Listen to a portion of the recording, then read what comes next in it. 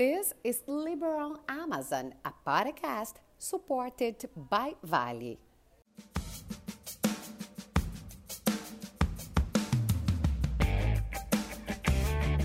Hi everybody, my name is Cynthia Gatti. I'm a journalist at oliberal.com and here we go again to talk about Amazonia. And I say we because I have here my friend Eduardo Laviano. Hi Eduardo. Hi Cynthia, how are you? Hi everyone. Every week, as you know, we have a new episode in our podcast with different teams from Amazonia. And today, we will discuss how Amazonian plants have been used as medicines.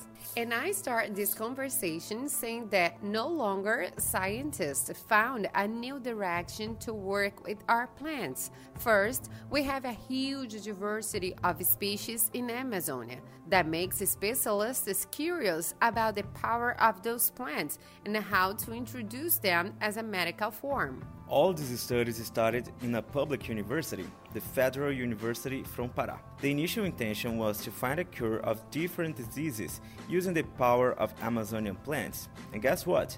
Was a successful founder that maybe changed the future treatment of different sicknesses. And I have a data to give you.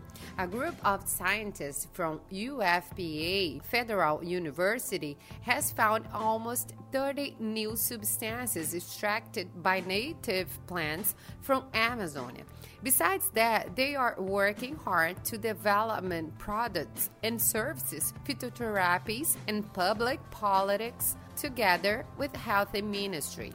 Like Wagner Luiz Ramos Barbosa says, the professor of pharmacy faculty, the university produces knowledge and not products, but its partners like the government and the private industries can invest in these researchers. Talking about that, it's very important to say that Brazil not invests as much as we need in university research. Even though our federal university located here in Pará work hard studying plants, foliage, seeds, oil, and vegetable fungi.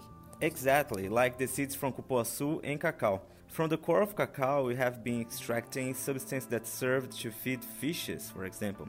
And from the core of cupuaçu, substance for a food supplement with antioxidant properties. And we have a very famous plant here in Amazonia. It's the babosa, beyond aloe vera, that have hydrated and medical property as substances can be extracted from this plant that helps to regenerate skin in the burn spots. Although investments in research in Brazil made by the government have recently fallen short of what is necessary to leverage new studies and discoveries, UFPA has a strong work in the studies of plants, foliage, seeds, and oils, and even vegetable fungi, as Cynthia remembered. Other important studies pointed out by Wagner Barbosa may bring a new path to the treatment of diabetes, one of the most frequent chronic diseases in the world, and with consequences on the patient's quality of life.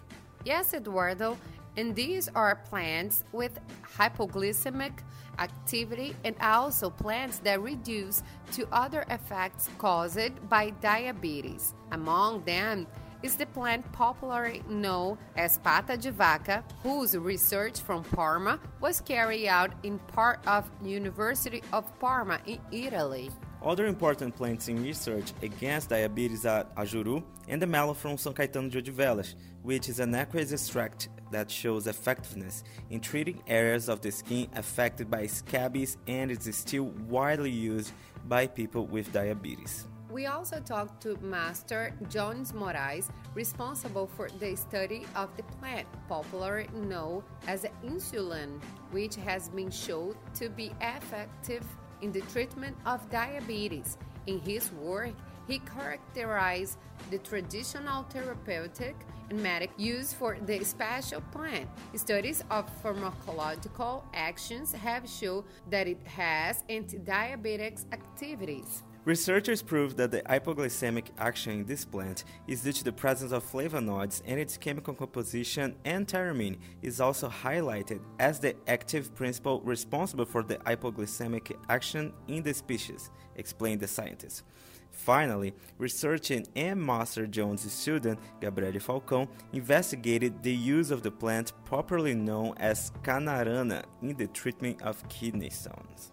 Despite the difficulties, there is great satisfaction among researchers who use the Amazonia raw material to value popular knowledge and reaffirm the beliefs of traditional peoples.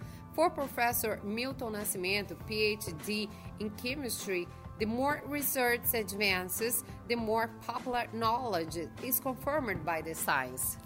He states, when it comes to the Amazon, with the greatest biodiversity on the planet, it is only through knowledge that we will be able to ratify its power.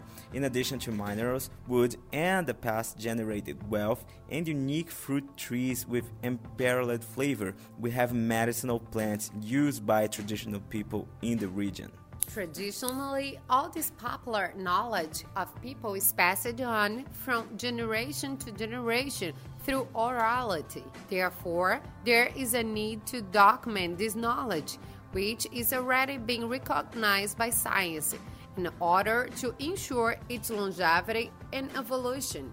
Despite advances and positive reports on the use of plants in treatments, General Practitioner Aloysio Semblano warned about the importance of not replacing medical treatment with natural remedies, even though they are already consolidated in the market. The importance of nature in scientific development is unquestionable.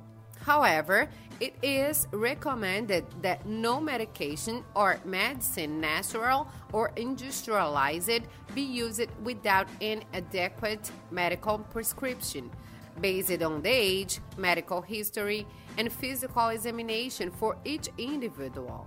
The individualization of treatment is key to therapeutic success, he advises. By the way, we've talked to lots of specialists when it comes to medicinal plants about the team and, including very famous one like Beth Cherozina, a Vero Peso legend. You can check it out, everything at oliberal.com. Right, Cynthia? Yes, Eduardo, that's it for today, but we see you next week. Thank you for your company, Eduardo. See you next week. Bye-bye. Bye. Take care, Cynthia.